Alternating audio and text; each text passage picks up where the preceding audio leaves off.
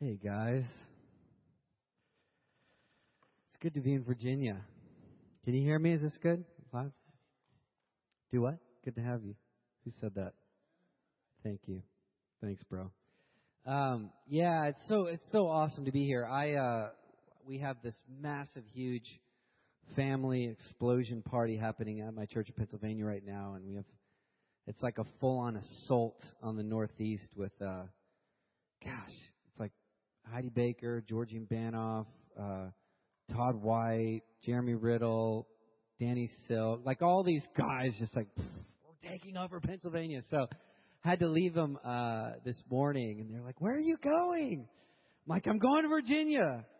So anyway, I'm just really honestly honored to be here. There's not another place I'd want to be on Friday night than on a campus of a major university here in the state that I love. And to give you a little bit of background, I actually cut my teeth in worship and the prophetic and missions and everything actually in Virginia. And I grew up from about 12 years on in Virginia Beach. And I actually grew up in Montana, and my parents moved us all the way from mountain glory land to hot, humid East Coast land when I was 12.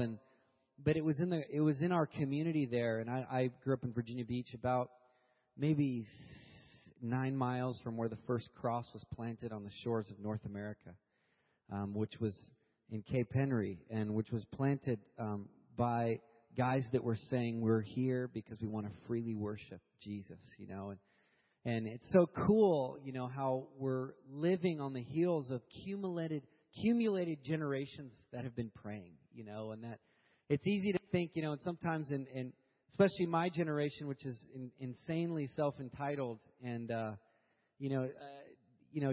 we haven't been through world wars, we haven't gone through hardship. It's very easy to carry that mentality into this season spiritually. But, I come humbly realizing, man, we are reaping where we haven't sown. And every time I come to Virginia, I just feel that place of heritage and history, where I just want to honor the dreams of God in those that risk their lives traveling over the treacherous ocean, where something like, I was reading the other day, something like 30 or 40% of them died on the way over here. I mean, it's like bringing their whole families with the sole purpose to have a place where they can freely worship. And to think about that, and obviously there's issues in there too, and they didn't deal with, the Native Americans in the right way, and there's all kind of stuff in there, but the dream and the heart of God that was inside of these guys, it's coming to fruition and fulfillment. And so even as I stand here, and my family, actually, newly expanded family, we had a big transition from, I say this, from man-to-man defense to zone defense, because we're now outnumbered. And last time that we came through here, my wife was pregnant, and now Ezra Justice is 2 months old, and even his name, I feel like in this season is real significant for every child that we've had. We've had a real prophetic word of the Lord for this season over them. And at the beginning, I think we spent time looking through like a million gazillion baby book names in Barnes and Noble, and I'm just like, no, I don't like any of them anyways. And I'm like, let's not think of a cool name. Let's just get a prophetic word of the Lord. And so anyway, this last word, for my son Ezra, which, by the way, part of it was like, God, give us easy Ezra, for the third, We travel hundreds of thousand miles around the world every year, visit 20 to 30 nations, mostly as a family. So we're like, God, just one easy kid, easy Ezra. And praise God, our prayers have been answered. But they're in Fredericksburg actually tonight, because I'm going to be up there in the morning. But, when even his name, I've just been kind of caught in this moment as a new parent, in the first few weeks of your baby's life, and especially as a dad, where there's just not much like a dad really can do besides kind of hold the baby. I'm more like helping my wife and like holding her while she holds the baby, But I find myself sometimes at night just looking at this child and just thinking, man, like what are the dreams, of God over him? What is he going to become? What's his personality going to be like? What's his favorite cereal going to be? Is he going to like Buzz Lightyear or Woody? These are big decisions, But his name Ezra, which means God's helper of justice. And if you know the story about Ezra, which Ezra and Nehemiah are two books that kind of coincide with each other, but he was one of the 7 examples in the Old Testament of the restoration of the Tabernacle of David. Which basically, just to give you a little, brief little synopsis, when David first assumed the throne as king, his one desire was to see day and night worship established, literally. So, in the city of David for 33 years, unbroken, you can read all in First and Second Chronicles. It's all in there. They established a physical place where worship never stopped for 33 years, representing really the fullness of Jesus Christ. 33 years, and there's so many symbolic things in there. But day and night, it never stopped, and because of it, his kingdom was more successful and more powerful, and they grew in wealth and fame and stature. And I mean, that's what happens when you have the presence of God in your midst, right? You get everything. And David was actually in a he was in a pre-New Testament day where they didn't necessarily have access like we have access. So he kind of broke all the rules by doing it, And that's one of the things that we love to do, when we go around the world and the places where it's illegal. I was in North Korea a couple of years ago, and we have teams right now actually that are in Iraq. I'll get to that story in a minute. But, when David established this thing in the history of Israel, through the Old Testament, 7 guys looked at that model and they said, man, that looks really good. And it happened in the times where the nation was in great crisis. For Ezra, for example, they were in Babylonian captivity, and Ezra was the guy that led them out of Babylonian captivity into Zion. And worship was the method of which he brought them out of captivity back to Zion. And so we just feel like this is a whole season where even the name of our little baby, which, by the way, the diaper fund is open if you want to sow into it. But even the name of our baby, I feel like is a prophetic picture of what the Lord's doing around the earth. And so I am, just beyond thrilled to be in Virginia and to be, even a small part of what the Lord's doing across the state. And we have, friends here from other cities. We have an amazing worship leader back here, Kaylee from Charlottesville. And she leads an amazing worship movement in the church. Stand up and just say hi. And in Charlottesville, and they're really close to the campus of UVA, and they're just going for it after God, gathering hundreds of young people that are just hungry. And there really is a stirring. And even as I speak this, I was on the drive down here, and I just kept getting this word in my heart. It's like I'd probably intercede more on 495 than any other highway because it's so hellish, It's like, God, if you love me, clear the traffic, like make the fleece wet, make it dry. No, just make the roads empty, like mysteriously, I don't care how you have to do it. Remove the cars, throw them off to the side, whatever you have to do, and because we have been stuck so many times, I mean, and there's no timing. There's no such thing as timing. It's like, well, just don't go between, 7 a.m. and 9 and don't go. No. On 495, there's no such thing. 2 a.m., you hit traffic, 10 in the morning, you hit traffic. And anyway, I was praying down here, and the Lord gave me this word. I just kept hearing the number 65 and Psalm 65. I just want you to turn there real quick. And so I was just, praying this word in my heart, which is a very familiar passage that I pray a lot, but just I haven't, kind of visited it in a while. But I kept hearing this over Richmond, and I was just thinking, Psalm 65, like, okay, this is a great verse, but Lord, what about Richmond? And so I just stopped for fun, Sometimes it can be prophetic, sometimes it can be retarded. But I just put in Google Richmond 65. And I just said, is there any correlation, connection between Richmond and 65? And I found that one of the number one restaurants in the city is called Table 65. Anybody ever been there? Oh. Maybe it's not one of them. I don't know. It has all these high rankings, and they serve all this amazing food. And maybe you should go there, you know. But I saw this restaurant, Table 65, and the Lord spoke to me, and He said, this is the table that I'm spreading out before Richmond in this season. You know, this is Table 65. This is, you know, the word of the Lord over this city. So I just want to read this and kind of just declare this even before I share tonight over this city, that this would be a season where this reality of Psalm 65 is manifested. Anybody with me? So get it out. Go follow along with me. It says, verse 1. Let's start from verse 1. Praise awaits you, O God, in Zion. To you our vows will be fulfilled. O you who hear prayer, to you all men will come. I just love that. O you who hear prayer, to you all men will come. When we were overwhelmed by sins, you forgave our transgressions. Blessed are those you choose and bring near to live in your courts. We are filled with the good things of your house. Say good things. You answer us with awesome deeds of righteousness. Say awesome deeds. The hope of all the ends of the earth and of the farthest seas, who form the mountains by your power, having armed yourself with strength, who stilled the roaring of the seas and the roaring of their waves and the turmoil of nations. Those living far away fear your wonders. Where morning dawns and evening fades, you call forth songs of joy. Anything that depicts a joyful worship movement, that's what I like. The morning, woeful, let's just slug it out through the prayer sets. Let's hope we can make it. Let's bash our head against the wall. That's not the season.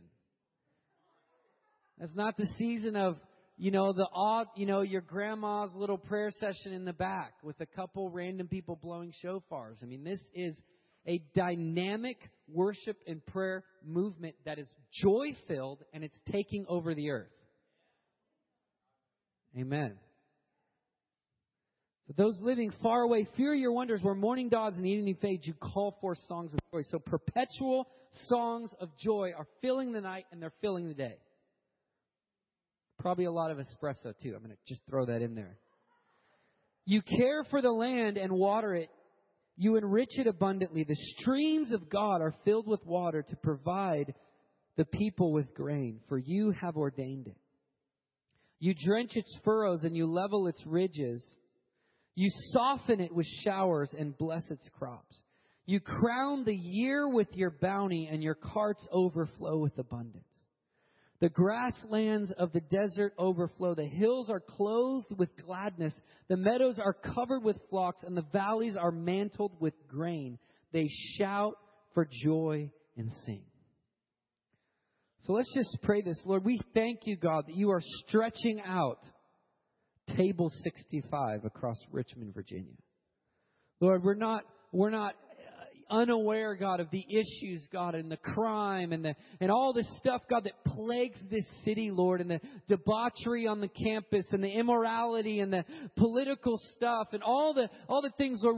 We understand that, but Lord, we prophesy tonight that you're stretching out the table of Psalm 65 over this land.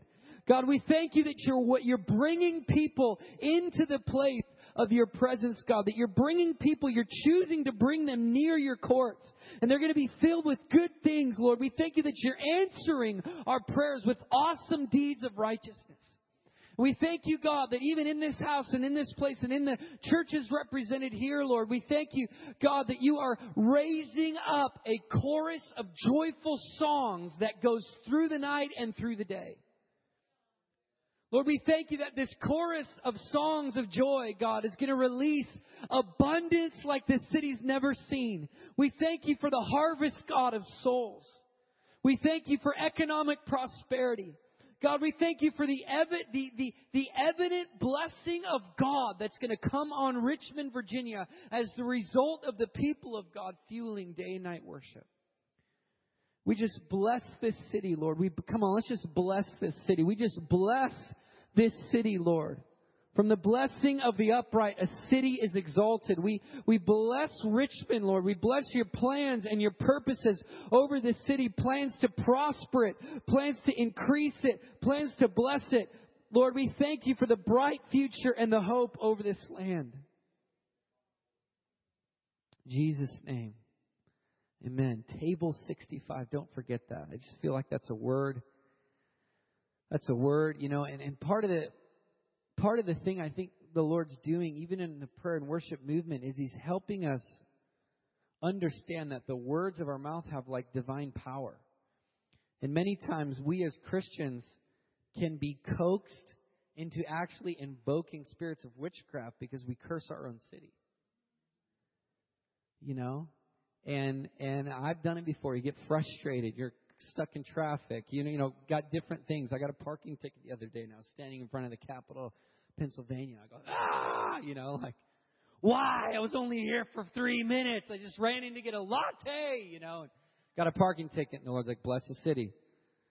All right, Lord, let this revenue of my ticket bring blessing to the, that's when you're really going for it. But I really believe that I can impart to you guys tonight, and it's my goal really to convince you that there's no greater adventure on the earth right now than what the Lord's doing through prayer and worship. And I thoroughly believe that, and I thoroughly have seen that with my own eyes. But more than anything, I really believe that the love, the more love and the more faith that you have stirred up for your city, the more hope that's going to be released in your prayers, the more joy. And the last thing that we want to do, even in the Burn movement, is empower insecure intercessors to pray over cities they don't care about. We want faith-filled, fiery lovers of God that are filled with over expectation and blinded by the optimism of the beauty of Jesus, that they know He can do anything. And even as I'm saying that, to give you a little scope of what the Lord's doing, and the promises that are being fulfilled around the earth, even right now as we're here, there's there's more than two, but there's two very significant 50-day and night burns that are happening right now. And what's so funny is they're completely opposite. And this I use this as an example. I mean, I could stand up here all tonight and just share with you testimonies all through the night of what the Lord's doing around the world. But I want to start with what's happening right now in front of the White House in Washington, D.C. You guys familiar with David's Tent? Has anybody heard about it? So for the third year in a row, we've helped mobilize what we're calling David's Tent, which is a 50-day nonstop worship and prayer gathering that's happening right now in front of the White House on the White House Eclipse in Washington, D.C. This is the third year in a row we've done it. It's never happened in American history. It's been illegal in American history, actually, to even use that for specific religious purposes. But, God's bigger, God's greater, and God wants it more than we want it. And so 3 years ago during the elections, we set up, we just thought, man, this is a great time. People are feisty. It's intense. It's elections. It's a political spirit. Let's build a throne for Jesus because the government of America is on His shoulders, So we did it, and every year it's just gotten bigger and better. And I think this year we have worship leaders from 50 states represented, as well as maybe 50 nations. And so I just encourage you, I think it started September 14th, and it goes for 50 days. So at some point, y'all need to drive up there. It doesn't matter if it's in the middle of the night, middle of the day. It's going all the time. And just behold. Just step into this tent, where people rain or shine, cold or hot, they're going to be there, strumming in their guitars, releasing, their frail voices, beating on their drums, and it will fill you with hope like, oh my gosh, this is really happening. Worship is taking over. And so this year we got even bigger speakers. We got more bands, and we pointed the speakers right at Obama, and we're just blasting day and night worship. And so nobody can shut us up. And I can't speak for this year. I'm going to go visit on tomorrow probably. But for the last few years, I've never encountered like a soaking set there yet. And I don't know, maybe on the third year we'll kind of get into soaking. But usually it's been pretty high energy and pretty wild and pretty joyful, mean, if you have any doubt at all of what's happening, over America in the spirit, it's a good place to step into, And it's really cool, too, because, all these, Japanese tourists come and they're trying to get pictures of, the White House. And our tent's right in the middle of the frame, And so they're, trying to scooch over, and there's people outside the tent just waving flags and beating on the drums. And it's just takeover, But at the same time that we have a 50-day night worship, burn happening in front of the White House, we also have one that's happening right now in northern Iraq, in Erbil, in a city that's surrounded by ISIS guys.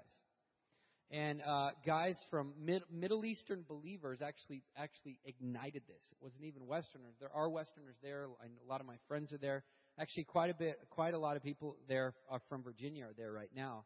And they're in Erbil, which, as you know, it's the capital of kind of the northern area there that ISIS has tried repeatedly to take that city. Because if they take that city, it's kind of the major epicenter, the major hub economically. It's where the biggest airport is. It's where the most foreigners are. And they've consistently come and pressed up against that.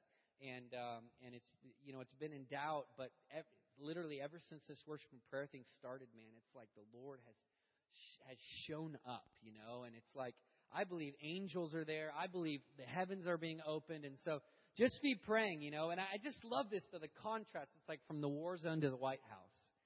Worship is covering the earth. Malachi 1:11 says, from the rising of the sun to the place where it sets, it says, let incense will rise. And it's important for us theologically to understand that there's not a square inch of planet Earth that will not be covered with the sound of worship. And sometimes I think, we're so easy to say, oh, well, they can have that part, or that's a Buddhist area, that's a Hindu, that's a... No. In the Bible, it's clear. The earth is the Lord's and the fullness thereof. In Habakkuk 2, it says, the knowledge of the glory of the Lord will cover the earth. In Amos 9:11, it says, in the last days, the tabernacle of David will rise again, and it says that the remnant of men will seek the Lord. It means all of humanity will seek God because there's a revelation of His goodness and His glory covering the earth. And so I stand here before you as a living testimony, being in Pyongyang, North Korea, the most closed nation in the world, the most persecuted people in the world, with Koreans worshiping the name of Jesus. The hardest governments can't stop it. The most intense Islamic jihadists can't stop it. It is a sound that will not be stopped. And it's increasing in this season. Amen. So that's the report card of the Lord. Listen to what the Lord's saying and not what CNN is saying, and you'll be all right. I want to focus a little bit tonight intentionally on just my heart in this season for college campuses, and my heart to see worship and prayer movements ignited on campuses in America. And I want to share about this because, I was just in Tulsa, Oklahoma about 2 weeks ago, and that's actually where this God tricked us into starting this thing. And I share that because I was actually in a desert season. I had really no desire to start some cool new ministry with the Flame logo. This was before Facebook. I wasn't trying to get as many likes as I could. I mean, it was honestly, in our humility and in our brokenness, we just wanted a revelation of who God is. And we just we locked ourselves in our dorm room on Friday nights. And we just said, we are not leaving until you show up, God. We want a greater encounter. We had grown up in church, and we had seen the Lord do amazing things. We were out, I was on the stage in the mall in 2000 and saw, almost 500,000 people, across the nation gather and worship and pray for 12 hours. But I was just in a season where I wanted all the religious facades to fade, and I just wanted a fresh encounter with the Lord.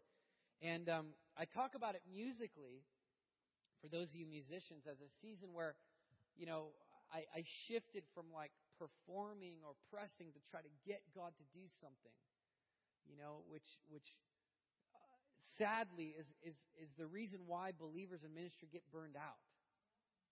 It's because they're doing something for love, or they're doing something for affection instead of doing it from love and doing it from affection.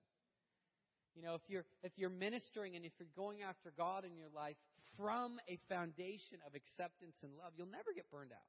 It's impossible. And I've lived this for the last 7 years as we've gallivanted the world.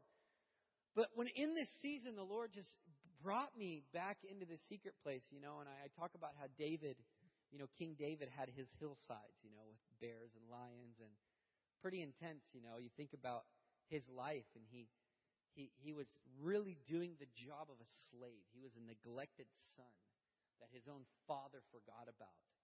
When the prophet Samuel came to find the next king, his dad even forgot he existed. Remember, Samuel was like, "Don't you have any more sons?" And he's like, "Oh, yeah, I forgot. I have one more." He's out with the bears and lions, and no one even knows if he's alive. He's just kind of a nomad, He's a musician. Those guys, And, but what David was doing was cultivating on that hillside. It's the same thing that he was doing in the cave of Adullam when he was running from Saul. He was cultivating a lifestyle of intimacy. He was cultivating a lifestyle of worship. He was ministering. It was his hillside season. So for me, my hillside was actually in the stairwell of my dorm room in the middle of the night. And I would sneak away there and would get my guitar out and play a few simple chords and just say, "God, I don't want to perform, God. I want to abide in you." And the Lord would come and, I talk about this transition, how he would begin to pick me up, and instead of trying to make something happen, it's like I became his instrument. And he sung through me, and he prayed through me, and he moved through me. And it was such a beautiful season and a real shift for me, a shift of getting oil to burn in my lamp. And it was in that very season that we decided, we should just go for this on our campus. We should just burn. We didn't have words, we didn't even have theology. We were just like, "Yeah, we just want God, and anybody who wants to come, and they're like, "Well, what is it called?" And we're like, "We don't know. We just want more." And they were like, "Well, it has to have a name." And we're like, "Well, let's just burn." People are like, "Wow, that's intense." I'm like, "Yeah, it is," And so at the risk of sounding like an arsonist cult, we just called it the burn, and we used the verse, in the end of Luke, which it says that they were on the road to Emmaus, and they were depressed, and they were disillusioned, and they were unaware of the season they were living in. This is really the picture of the Western church, Here we are, we're like 4% of humanity. We're 4% of humanity, which means we're 4% of what God's doing around the earth in America. And we use that as our worldview, Where the church in China is approaching 300 million right now. Largest church in the history of humanity. All of America in China saved, In India, there's 20,000 people a day getting saved. Across the Middle East, hundreds of thousands of Muslims are coming to Jesus. In the Buddhist world, in Nepal, in Bhutan, in North India, Buddhists by the droves are coming into the kingdom. And so, but a lot of times we're like the guys on the road to Emmaus. We're just like, "Oh man, I had this one dream for my city, and it just didn't happen. I'm so bummed out. Let's watch ESPN," And it's like we live this life where we're perpetually bummed, And these guys, what's so funny, Jesus had risen from the dead. He was alive at that time. The fulfillment of their dreams was reality, and they were unaware of it. So a lot of times, I tell people when they pray, and I love the zeal to pray, and I want more of God. But a lot of times, it's not that we need more of Him; it's that we need a greater awareness of Him.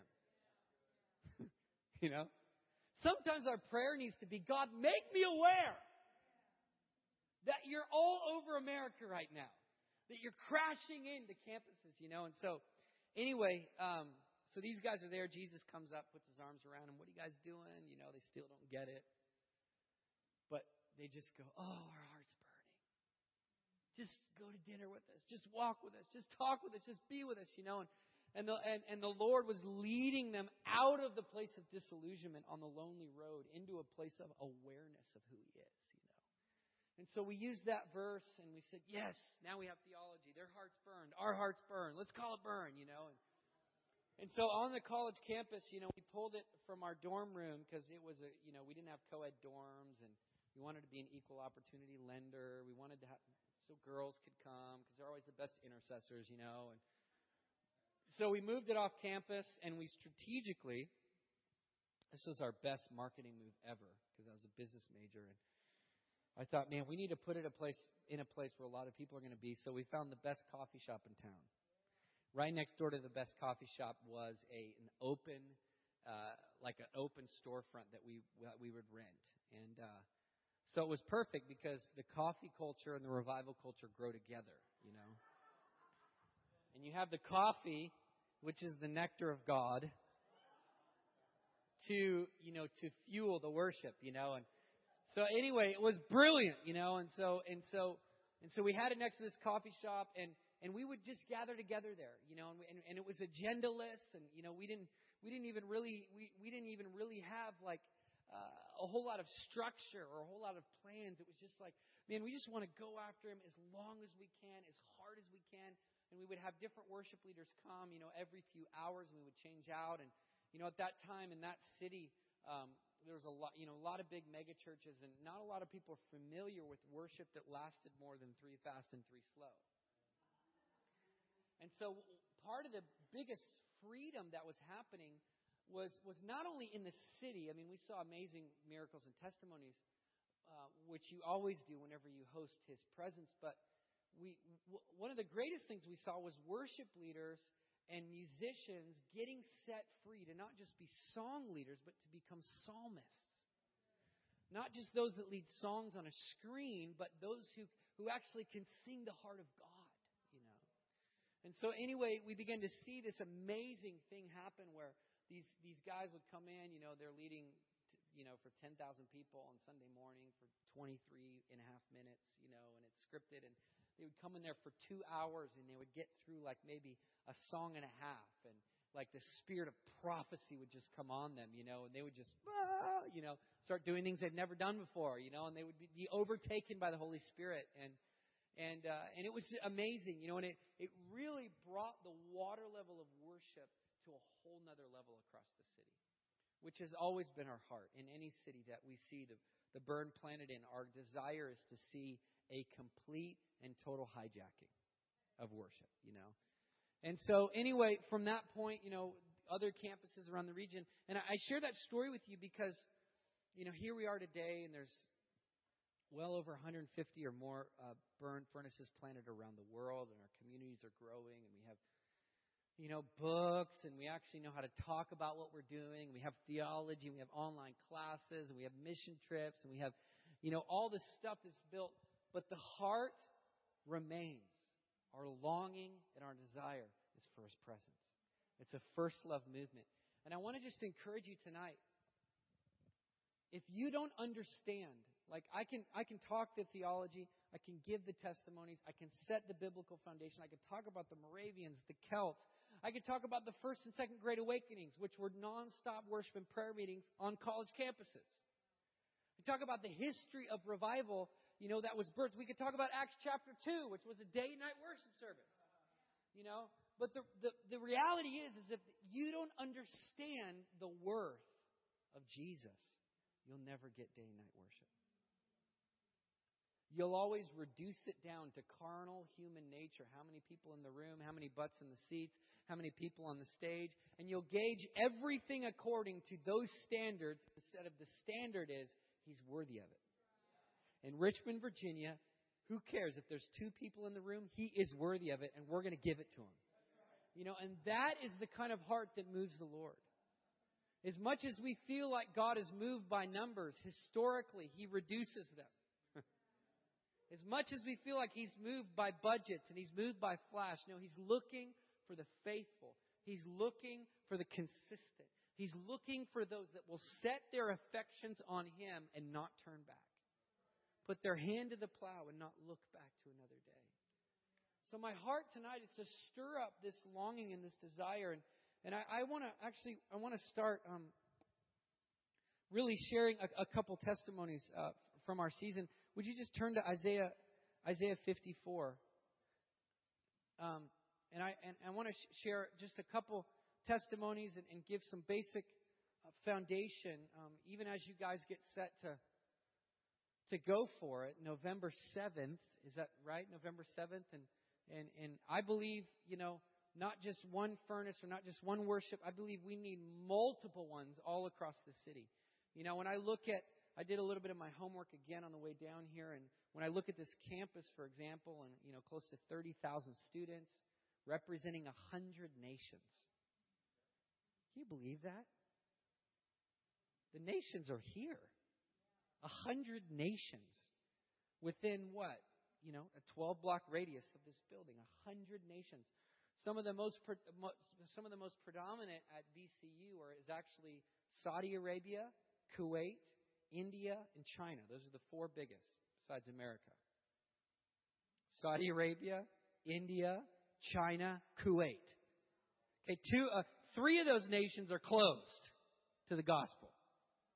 But yet they're sending their brightest here, in your environment, in your city, in the place where you actually have authority to call down heaven and the kingdom of God to the earth. Amen?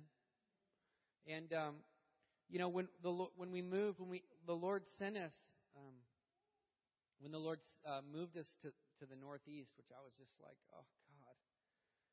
I was been on the East Coast for a while, and I was just like, Lord, I'm listening to the words of Michael W. Smith, go west, young man, Or Stephen Curtis Chapman, one of those guys, that was my jam back in the day. Go west, young man, It's like, yeah, I hear the word, Lord, California, woo, and we ended up planning a school in Hawaii, and I tried to move there, and that's really west, and we lived in Dallas for a while in Texas, and, Texas is like, that's a whole nation, And I wanted to keep moving west, and the Lord really hijacked us with one prophetic dream, and we ended up in the Northeast, and I just, had all my friends coming to me, and they're like, man, Sean, we're going to praying for you, buddy. The cold Northeast, the cold Northeast, the church graveyard, Man, I'm praying you can make it through the winters up there, and these are like some of my friends. I'm like, thanks, guys, appreciate it.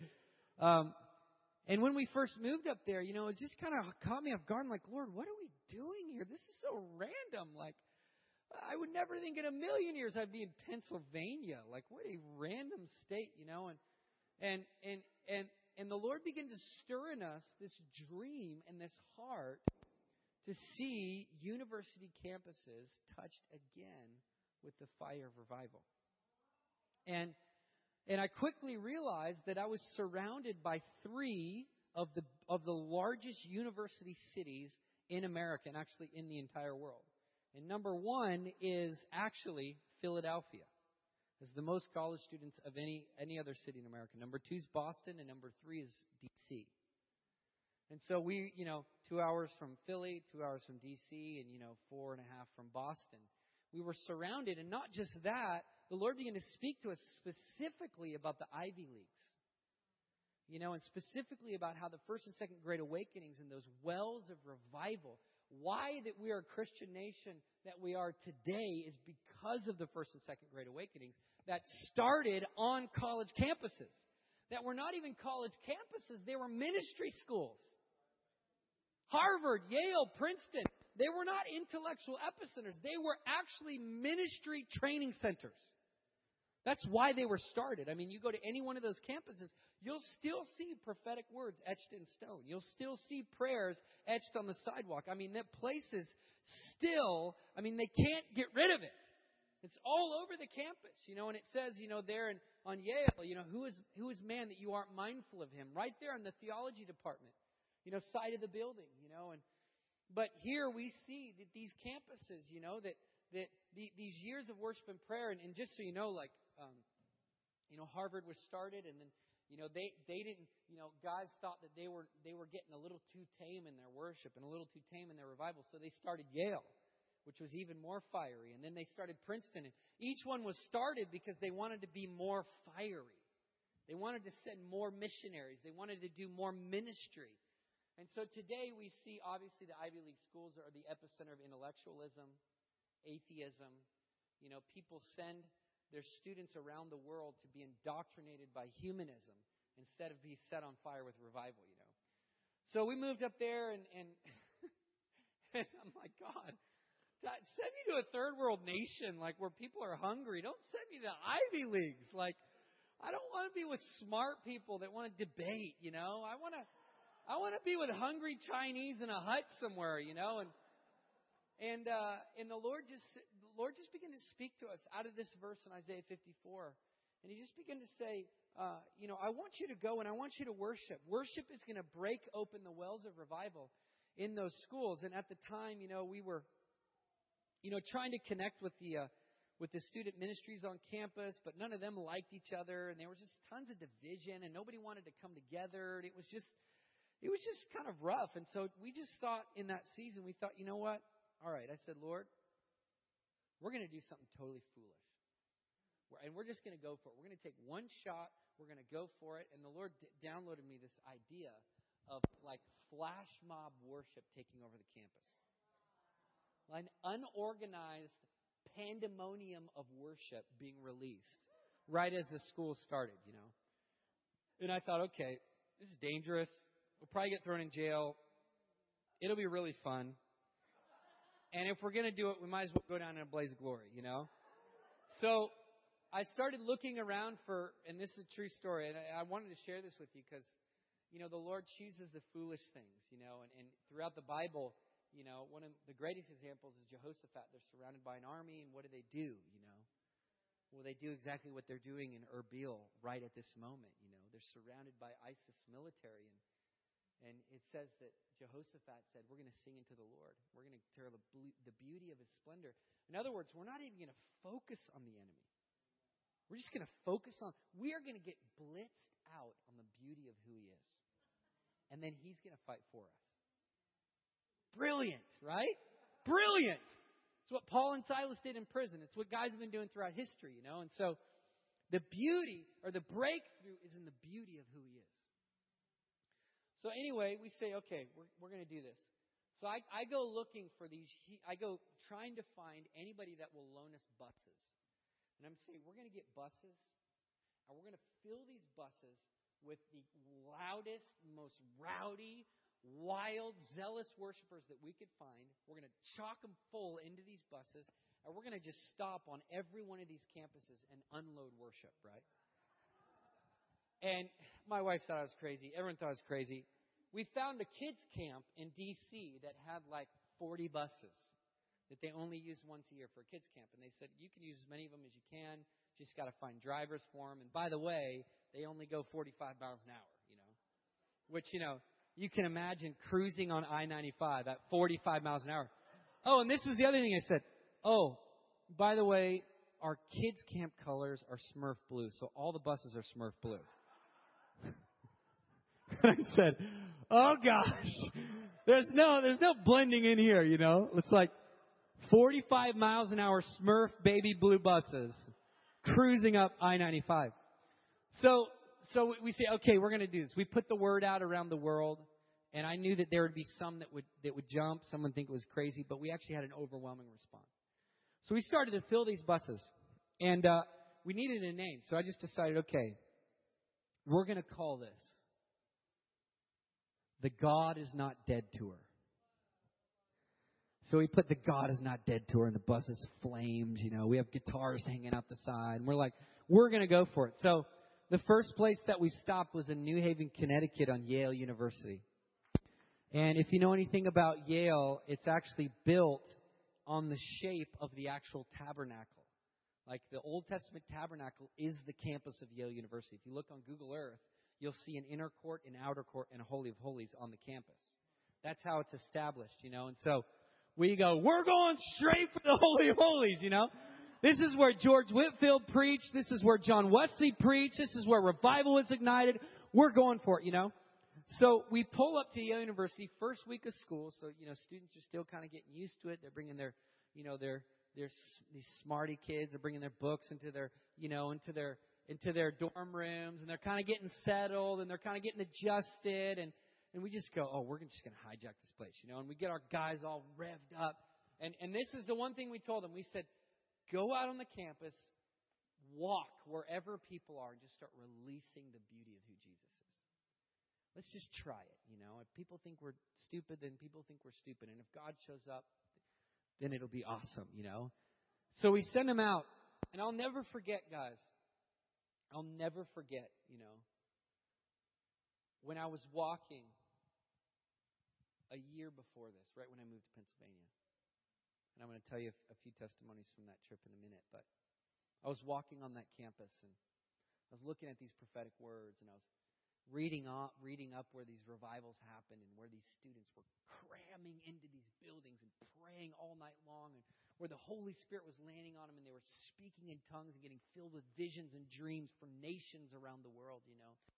And I remember walking on and I was thinking, God, this place is barren. What once used to be is not here. It's barren. There's no life here. I feel oppression. I feel depression. I feel hopelessness. I feel humanism. I feel pride. I feel arrogance. Like, where are you, God? Why did you send me up here to die, you know? And I'll never forget, I walked across from the theology department. And I crossed the street. And there's a graveyard across the street. It's the Yale Cemetery. I thought, well, it's a pretty depressing day. Might as well end it in the cemetery, you know. And I was actually hoping I would find some epic missionary that I could just get an impartation from before I went, you know. Because I love that. I love going to, like, where these guys were buried, you know. And I'm just like, God, if you did it, you know, with the bones of Elisha, then, you know, you'll give me something. And so everywhere I go, when someone like that, you know, is, I'm like, God, give me a portion of what they had. And so I was crossing the street, and I was literally walking into the cemetery, and I felt the Spirit of the Lord say, look up. And I looked up, and etched in stone, I mean, it's probably the size of the ceiling. This massive stone archway into the cemetery says this: the dead shall be raised. Still says that today. You can look it up, Yale Cemetery.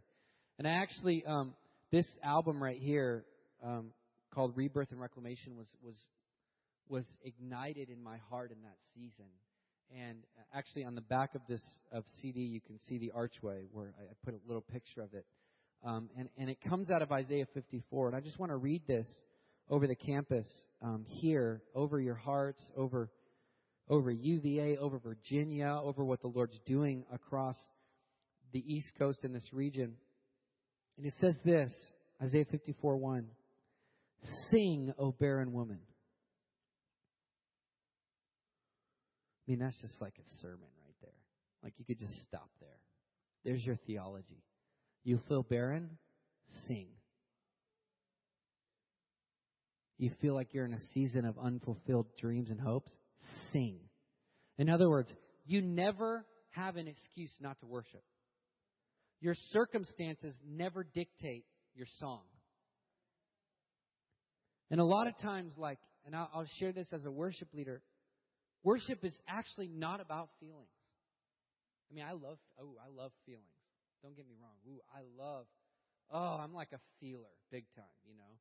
I want to feel glory right from the first chord. I'm like, God, show me. Whoa, you know, I want to feel it. I want to get the goosebumps. I want to see stuff. I want to feel, you know, and I think we all are like that. We all want to feel, you know.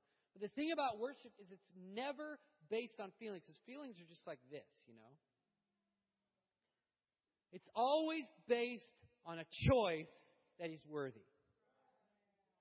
You know, at the end of the day, you know, and I'll be honest, sometimes as a worship leader, I'm like, I'm just not feeling it, man.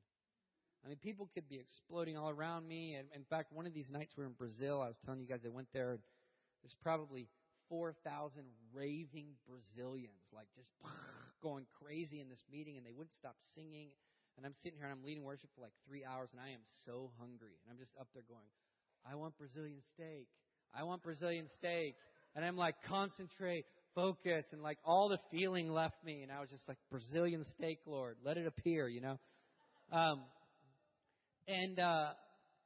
But it's not about feeling. And this is what's so powerful, guys. Even about as you focus in and you zero in, not even just on, you know, the 6 hours, the 8 hours, the 24 hours. My prayer is that it would not stop in Richmond.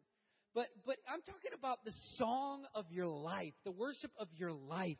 It's never based on circumstances. It's never based on feeling.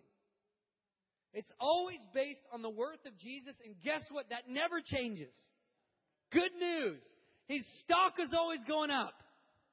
Good news. He's always getting more beautiful. He's always expanding. Of the increase of His kingdom, there shall be no end.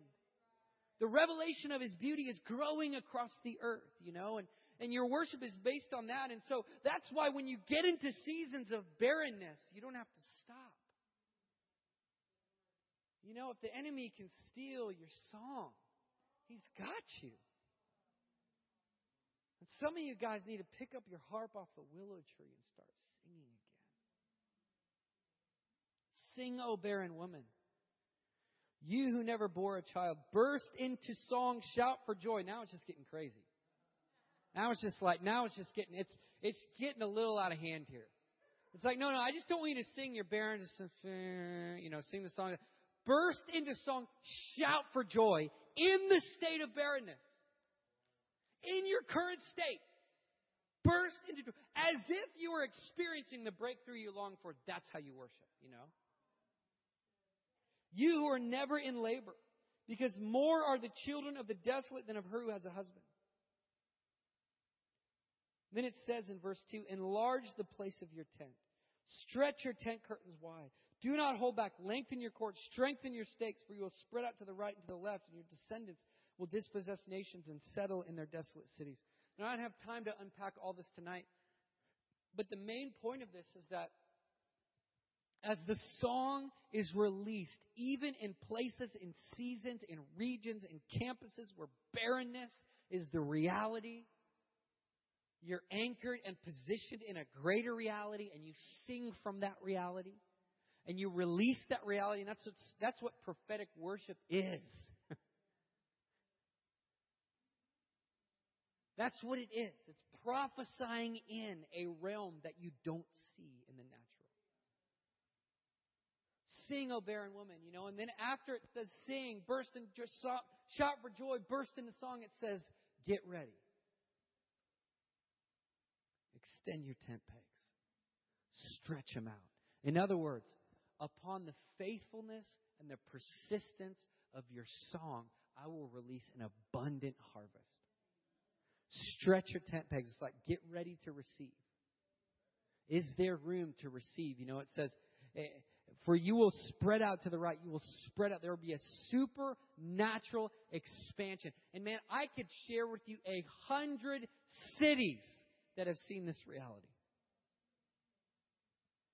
One of my favorite examples is in Turkey. 77 million Muslims, less than 2,000 believers. For 8 years, we've been doing burns in Turkey. Indigenous Turks, getting them together, teaching them on worship. Teaching them, that they can release their own song. It doesn't need to be Hillsong, They can release a Turkish, wild, crazy, song of the Lord. Getting them together. Less than 2,000 Christian Turkish believers in a nation of 77 million.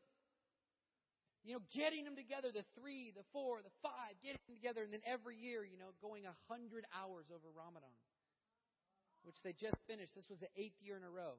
8th year in a row, 100 hours over Ramadan. They had over 500 Turkish believers, which represents close to 20% of the Christian population of the whole nation was at their 100-hour worship in person.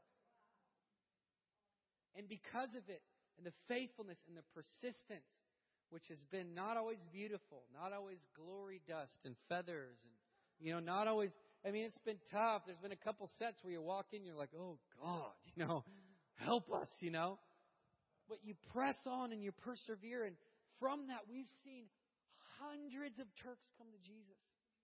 We've seen the revelation of the beauty of Jesus. We've been invited into mosques to go and bring the sound of worship. We've seen churches, indigenous Turkish churches planted. And listen, this was a nation that missionaries they put their hands up. They said, we've done all we can do. We've translated the text. We've given out tracts. We've tried, and we just can't fight it. We can't crack Turkey, And the saying is, to be a Turk is to be a Muslim. is their national saying. But through the persistence and the dedication of building a throne for Jesus, He shows up. He releases His presence. He releases His glory. And sing, O barren woman. And so, getting back to the story on the campus of Yale, so we trained them all up, and one of my favorite things, I just love, and, I was so bombarded by this ISIS thing, a couple weeks ago, and we did our first worship and prayer school, Hillside Worship School, which we're doing another one this summer in Harrisburg, Pennsylvania. Would love to have any of you guys come and join us. We did our first one in London, and I was flying on the plane over there, and I just, seen the first, accidentally, can you believe it, clicked on the first video of James Foley, and the beheading that happened. And it was a British-born London, dude, he was a Brit, and he had a British accent, and he was a European. He wasn't raised in the Middle East. And I was on the plane, flying over there. I was just seething with righteous anger. I'm like, God, the UK was a place where the broadcasting of the gospel was spread all over the earth. The greatest revivalists in history, most of them came out of the UK. I mean, if the UK didn't experience revival, we wouldn't even be here talking right now, And I was flying over there, and I was just like, God, what is the answer to rid the land of this demonic, vile spirit? I'm talking about the spirit, not the people. You guys with me? Talking about the spirit that controls the people, We love the people. We want to destroy the spirit, right? So anyway, and I'm over there, and we're driving on the M25 around London to meet with our first worship school students. And I walked into my plane was late, and I was only there for the last day of the worship school. And I walked in, and I saw all these Europeans, waiting for the last session. And I just was looking at their eyes. And the Lord spoke to me, and He said, John, look at their eyes. Look at the brightness of their eyes. Look at the hope of their hearts. They actually believe in this stuff. And I just started sobbing, and the Lord just started speaking to me. The bright-eyed optimism of this coming worshiping generation is going to overthrow every wickedness. It's going to remove every spirit of heaviness across nations, because they just believe. And so I went on that bus in Yale University. I looked at all these bright-eyed worshipers, that their dream is to stay up all night, drink coffee, and worship Jesus. Right? That's like their dream, I mean, at some point, obviously, they'll have to get a real job and have to get all that stuff. But this is their dream, And they're just so full of zeal. Not a lot of wisdom, not a lot of depth. That's okay. That comes with time. This is why we need a multi-generational movement where we have the depth and the wisdom and the longevity of the older generation. We have the zeal and the urgency and the passion of the younger. And when they come together, they're beautiful. Separated, they're both dysfunctional. You guys with me? Very dysfunctional separated, very beautiful together. So I'm looking at them, and they're just like, we're going to go for it. We're going to go on the campus of Yale, And most of them, like, they're not in, it's kind of the crew that's in between high school and college.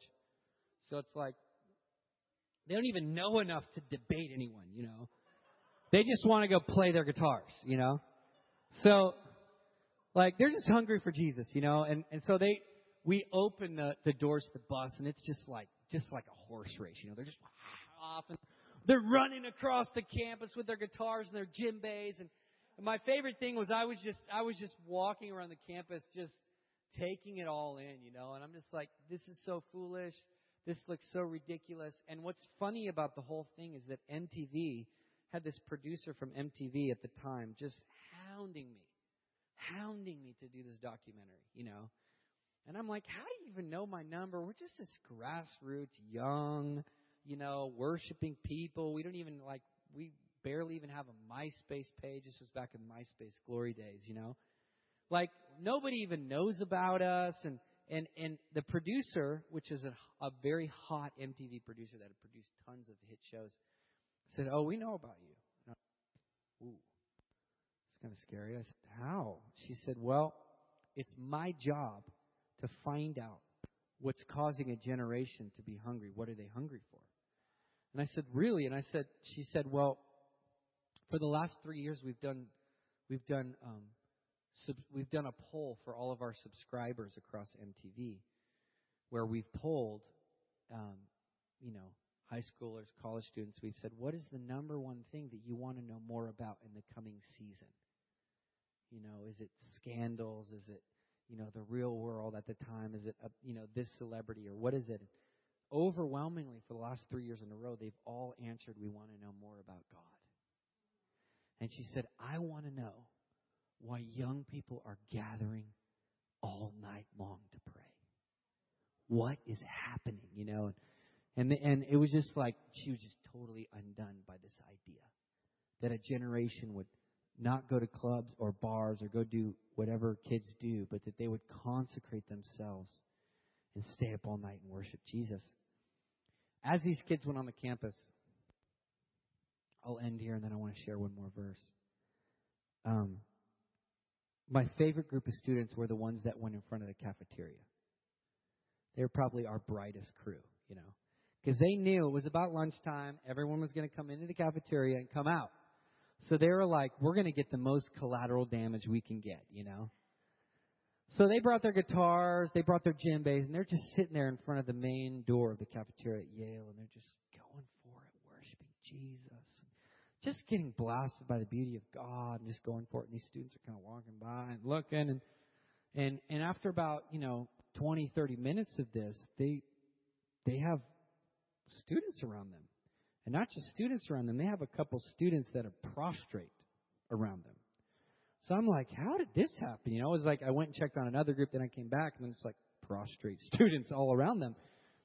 So I watched this one kid going into the lunch line, going into the cafeteria, and he's carrying all his books.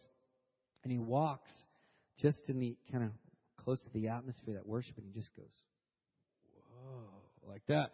And he just goes down to his knees. And all of a sudden, they're worshiping, and they're taking the atmosphere over the front of the cafeteria at Yale University. Now, I don't have a long time to go into more of the story, but at the end of the day, this professor came by. She was like, this is a mystical experience, She's like, wow, and she was some professor that was in charge of, studying the cosmos and bringing down, crazy stuff. And she's like, come to my class and release your mystical experience, And these kids got invited in. These are like, one of these kids that didn't even have his GED, and they're getting invited in to Yale theological seminars to release a mystical experience, And, then we went to Harvard, then we went to Princeton, and the whole way, guys, we saw the reality of this country. We realized that as we sung to the barrenness, as we sung over the barrenness, we saw the Lord stretch out His presence, stretch out His goodness, stretch out His glory. And I'm proud to tell you today, after living here, almost 4 years in Pennsylvania, we now have a presence on every major Ivy League university in the Northeast. We've done open air, worship things at Princeton. We've done open air worship things at Harvard. We've gotten kicked out of a lot of the campuses and then invited back, And my heart really is to share with you, not only is no place too hard and too dark, but guys, it's revival or bust with these universities. We have an entire generation, and you guys live here in Richmond, and obviously, not all of you here are engaged in the university, but you're in a university town. God has positioned you for such a time as this strategically here. And there's a multi-generational anointing that the Lord is bringing on this worship and prayer movement that's going to carry wisdom, it's going to carry grace, it's going to carry authority, and it's going to carry zeal and fire. And I want to read one more verse to you guys. And my prayer, and, if I had more time, I'll just, this book right here actually is going to share this testimony, but it starts the beginning of this book. If you want to know more of our DNA, the beginning of this book is actually in northern Iraq, and it's actually a region that ISIS has now taken over and they've driven the Kurdish people out and done mass executions. But the church in that region is thriving. And we were invited in, at the beginning of this book, it talks about we were invited into Saddam Hussein's former palace to do a healing music concert for hundreds of unreached Muslims. We were invited in by Muslim governors who knew that we were Christians, who knew what our heart was, and it just gives you a further testimony about how this is the season where we literally have an all-access pass. All-access pass. No place is too hard. No place is too dark. And if we really believe, the words of Jesus, the kingdoms of the earth will become the kingdoms of our Lord. We get to be alive at a time in history where God's doing it. And I just feel in my heart really as you guys begin to launch into this amazing season. And my prayer is that, me coming here and sharing some of this would just add fuel to the fire that's already burning. We really don't care who gets the credit. We really don't care what name it has or what titles it has. We just want the glory of God known across this land. We want the favor of the Lord known. I want there to be such a residue of God's presence that even when you guys aren't praying, students are walking by here in the middle of the night, catching downloads from Jesus. And we've seen it, and He's still doing it. He's still doing it in this season. Let me read one more verse. Turn with me to Ephesians. I'm going to end here. Anybody stirred up? I want to mention too, I just really had this on my heart. I want, this project called Rebirth and Reclamation I did years ago. All of these songs are like awakening songs. They're like hope songs. They're calling the dead things back to life. And I had, some friends of mine from Bethel. Jen Johnson's on here, and Leonard Jones, who's a father in worship movement. I want each of you guys, I want to give you each a copy of this tonight before you leave.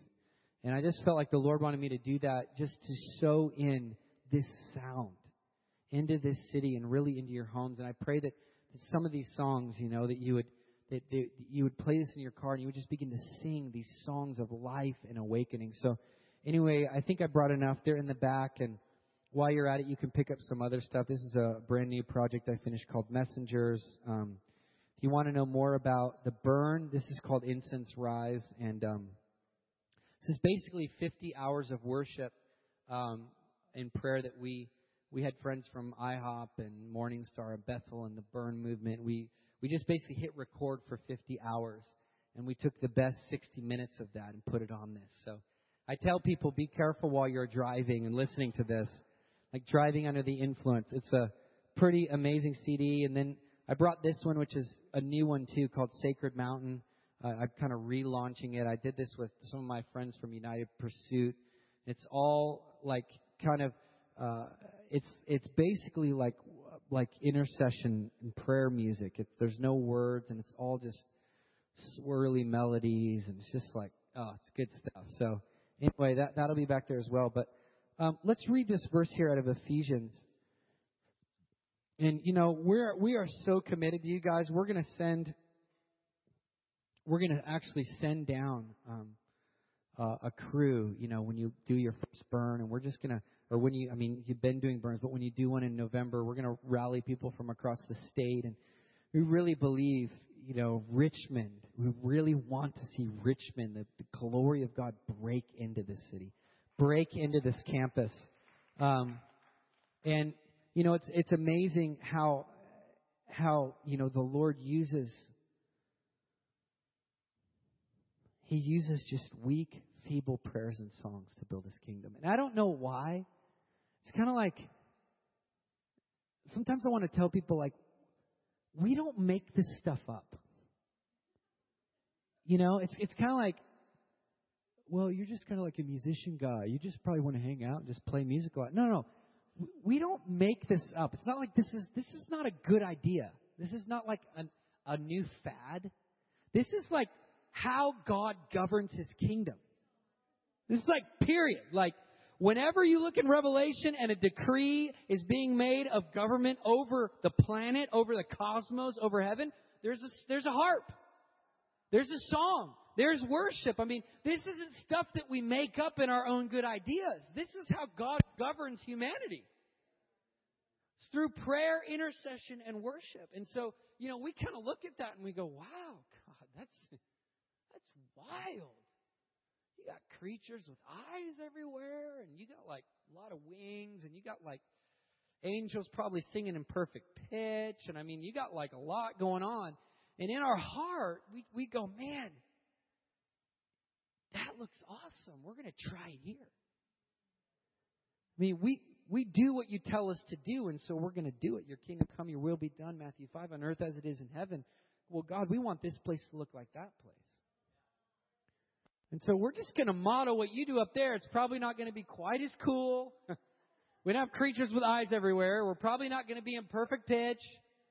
But we're going to go for it. And there's something in the heart of God. And this is why I believe David was the only man called a man after God's own heart. Because he had a revelation of how God governs and sustains all of life. And he thought, man, God really likes this. I'm going to break every Old Testament rule that's been written, and he's going to like it. Can you imagine the audacity of that? David, you can't create a place of nonstop worship where people can enjoy God. That's once a year for the dude that goes into the Holy of Holies and probably dies because he's had sin. Here, David says, no, I'm just breaking all the rules. We're just going to worship, and we're not going to stop. We're going to do what I did on the hillside. And God loved it, and he still loves it. And he loves communities and people that go for it. Even if you feel like you don't have a lot to give, you take your weak, frail offering and you watch God breathe life on it. We're not in this thing, and it's funny. I was with last year. Every year I try to get a couple hours with the legend himself, Mike Bickle, and I spent some time with him. And he's like the bird. We love the bird. He's just like. He's just awesome, but he's like, Sean, he's like, you guys like love the flash. You love like the bam. You love like the moment, the climax, and I'm like, yeah, we do. We are that generation. We love to make it wild and loud and crazy. And he goes, but the Lord, what moves him is faithfulness. What moves him is steadfastness. Is year after year. Hour after hour, set after set. And some of my most courageous leaders, are guys that are in the urban sprawl in Tokyo, where there's 0.02% Christians. Like every month, we're going to gather our 7 known Japanese believers. We're going to lift up the beauty of Jesus. Even if we don't feel like it, even if we're tired, even if it's not getting bigger, even if it's getting smaller, we are going to, it's like, and it's funny, Jesus has a great way of like decreasing the crowd to bring forth the remnant. He's not insecure. Numbers don't, make him scared, In this verse here in Ephesians, I want to read this over you guys. Oh, yeah, where am I at? Just any verse in Ephesians. No. Ephesians 5, verse 15. And, as much as I can preach on the Tabernacle of David and even the burn from the Old Testament, I've actually almost exclusively started preaching it from the New Testament because there's so much revelation of this lifestyle of day and night worship.